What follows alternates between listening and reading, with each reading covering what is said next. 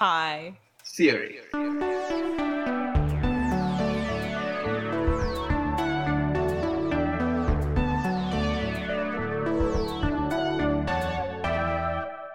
Welcome to High Theory. In this podcast, we get high on the substance of theory. I'm Sharonik Boshu. And I'm Kim Adams. We are two tired academics trying to save critique from itself. I'm here today with Amanda Caleb, who is going to talk to us about heterotopias. Amanda, can I ask you to introduce yourself to our listeners? I'm Amanda Caleb. I'm professor of English and Medical and Health Humanities at Misericordia University. So tell us, what the heck is a heterotopia? Oh my goodness, where to begin with heterotopias? Heterotopias come from Michel Foucault's work. He's a French theorist. He mentions heterotopias in a couple works, but the one that people tend to go to is a 1984 article that's translated as "of other spaces." Heterotopias are other spaces. That's like the simple definition. More complex than that, of course, because it's Foucault, is they're both real and unreal. Foucault uses the example of a mirror. So he says it's a tangible object, it exists in our world, but it reflects a virtual object. So that's the unreal. So you have the real and the unreal. And so you can think of it as a space that is parallel to a utopia that holds undesirable bodies. So if we want a utopian society, we got to get rid of the undesirable bodies and we put them in this heterotopia that's this paralleled space. And it's all constructed, of course, which is important for Foucault. He has 6 principles to define heterotopias, and that might help a little bit if I explain those. So his first principle is that they exist in all cultures in some way. So he says these are kind of not culturally specific, they're everywhere. And he talks about 2 types of heterotopias. The first one is a heterotopia of crisis. And by crisis, he means a turning point in someone's life. It's like puberty is the great example he uses. So he talks about how this was a space where you put individuals away during that crisis. So you'd have like the puberty hut or boarding school, or even he talks about a honeymoon suite because that's like a moment of crisis when you consummate the marriage. That's a great example because it's very much about, weddings are about communal witnessing of love, but then there's an action between the bodies that you don't want to see, and that goes in another place. So that is the act that we know is going to happen, but we don't want to see it. Or puberty, it's going to happen. We don't want to be around when it does happen. The heterotopias of crisis have started to go away, and they're replaced more with heterotopias of deviation. Okay.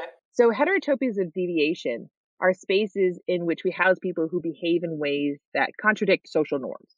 So prisons, hospitals, mental institutions, and that's where even cemeteries, because we don't want to be reminded of our own mortality.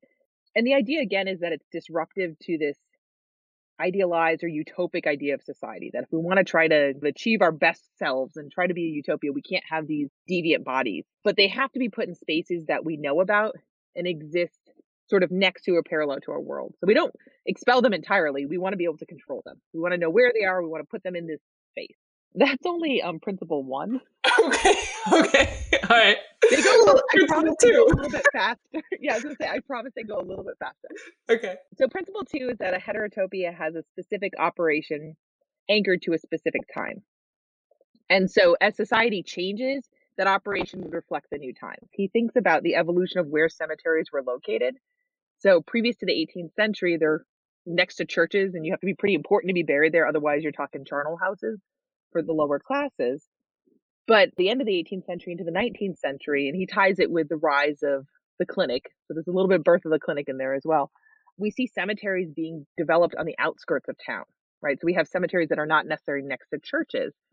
And he says this is a heterotopia because essentially people don't want to see these dead bodies, right? They're sort of these bodies that remind us of our own mortality, and they're those undesirables, but it's also a reminder of the failings of medicine.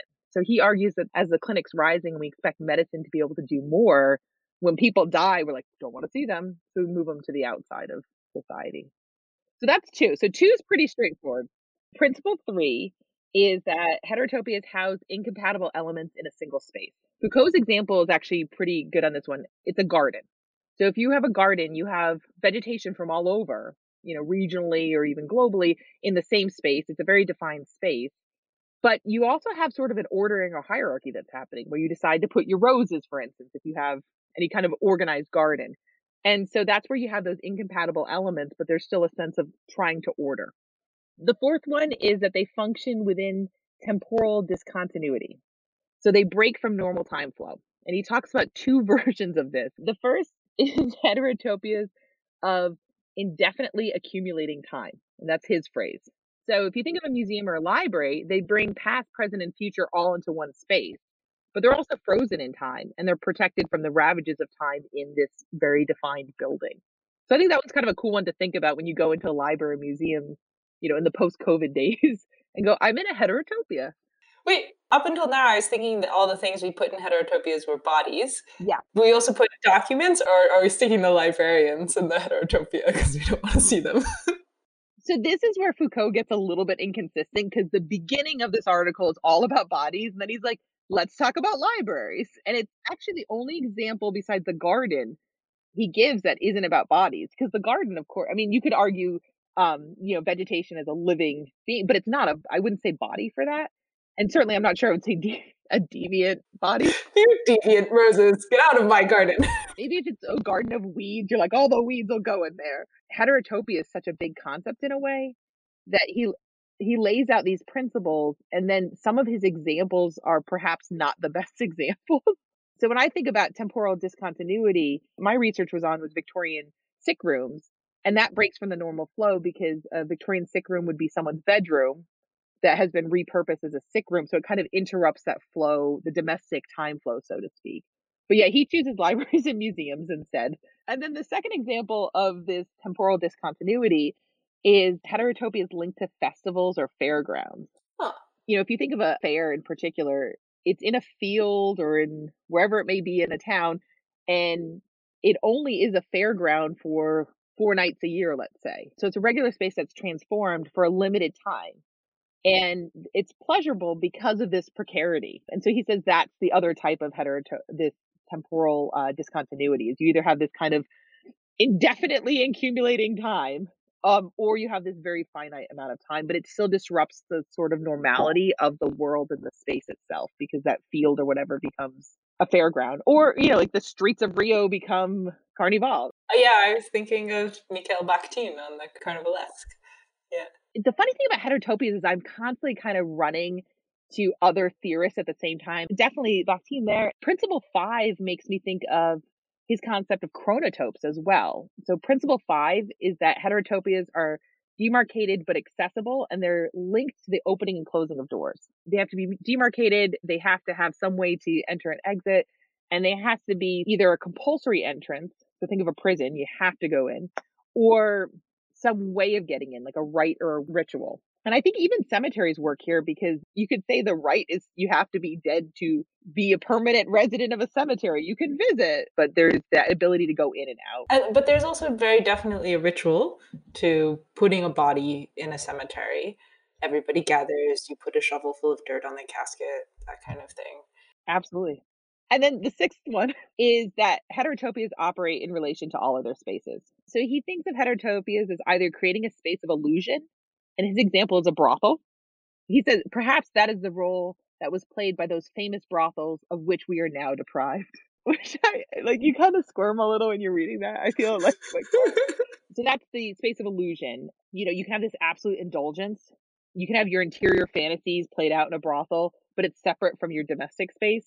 Or you have a space of compensation, which is the idea of organizing a world to counter our really messy world. And the example he uses is 17th century Puritan colonization in America. That there was this we're going to organize it very, very well because we just left a big old mess. So it's either I'm going to indulge entirely in my fantasies in this heterotopic space, or it's going to be absolute organization or discipline. The heterotopias can kind of go in these two extreme directions when you think about it. But these are side of the principles. He says, if this is happening, we can see this as a heterotopia. Okay. All right. Now that we've made it through all 6 of the principles. Takes forever, I know. So how do I use a heterotopia? There are some people who believe that Foucault was kind of messing around when he came up with the idea of heterotopia, and he never really intended anyone to analyze it or to apply it in the way that we have, which I think is kind of hilarious to begin with. But heterotopias are used in literary theory and urban planning and architecture. It's pretty prolific. So whether he intended it to be used or not, we're using it. If you want to be really methodical I think you think about those 6 principles and say, does the space I'm looking at fulfill these requirements? And, Foucault gives us so many examples that you're like, okay, cemetery, check. But, if you want to think about other spaces as well, mapping post-colonial space with heterotopia, I think is a really interesting way to think about particularly neo-Victorian texts that are reimagining the Victorian period and has the subaltern speaking back. I think even thinking about representation of slavery and slave ships, like how the ships are used themselves could be thought of as heterotopic in terms of that representation. So yeah, we can go a little bit further with it, definitely beyond physical space, so to speak. Yeah, and even perhaps, as you were suggesting, the entire logic of empire could be read this way. Yeah, I feel like, disability, empire, like there's so many lenses to really apply it and to think about how that space is being used. So let me ask you our last question. Okay. How will heterotopia save the world? Oh my gosh. Oh, that is such a hard question. I'm not sure heterotopias would save the world, but I think understanding heterotopias would save the world. I think what I have always loved about Foucault in general is how he makes us realize how power functions.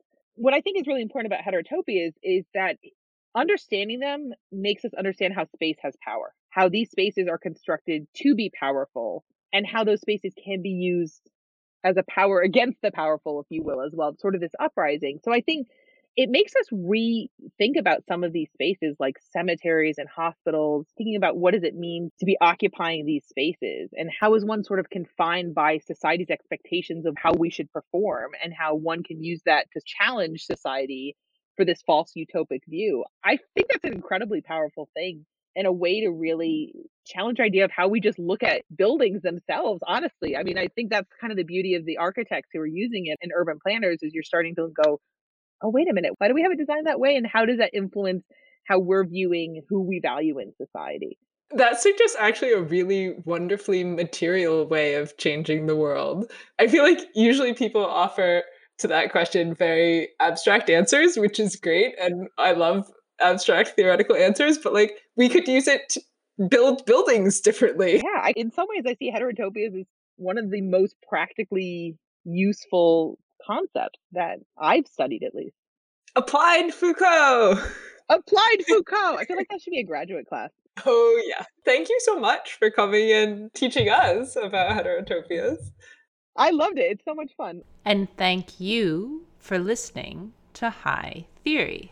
If you like our podcast, please review and subscribe on Spotify, iTunes, Patreon, or wherever you get your podcast fix. Sharonik Bosu manages our social media presence. Owen Quinn composes our theme music, and Kim Adams and Sharonik Bosu edit our audio. You can also find us at hightheory.net. We hope you have a highly theoretical day.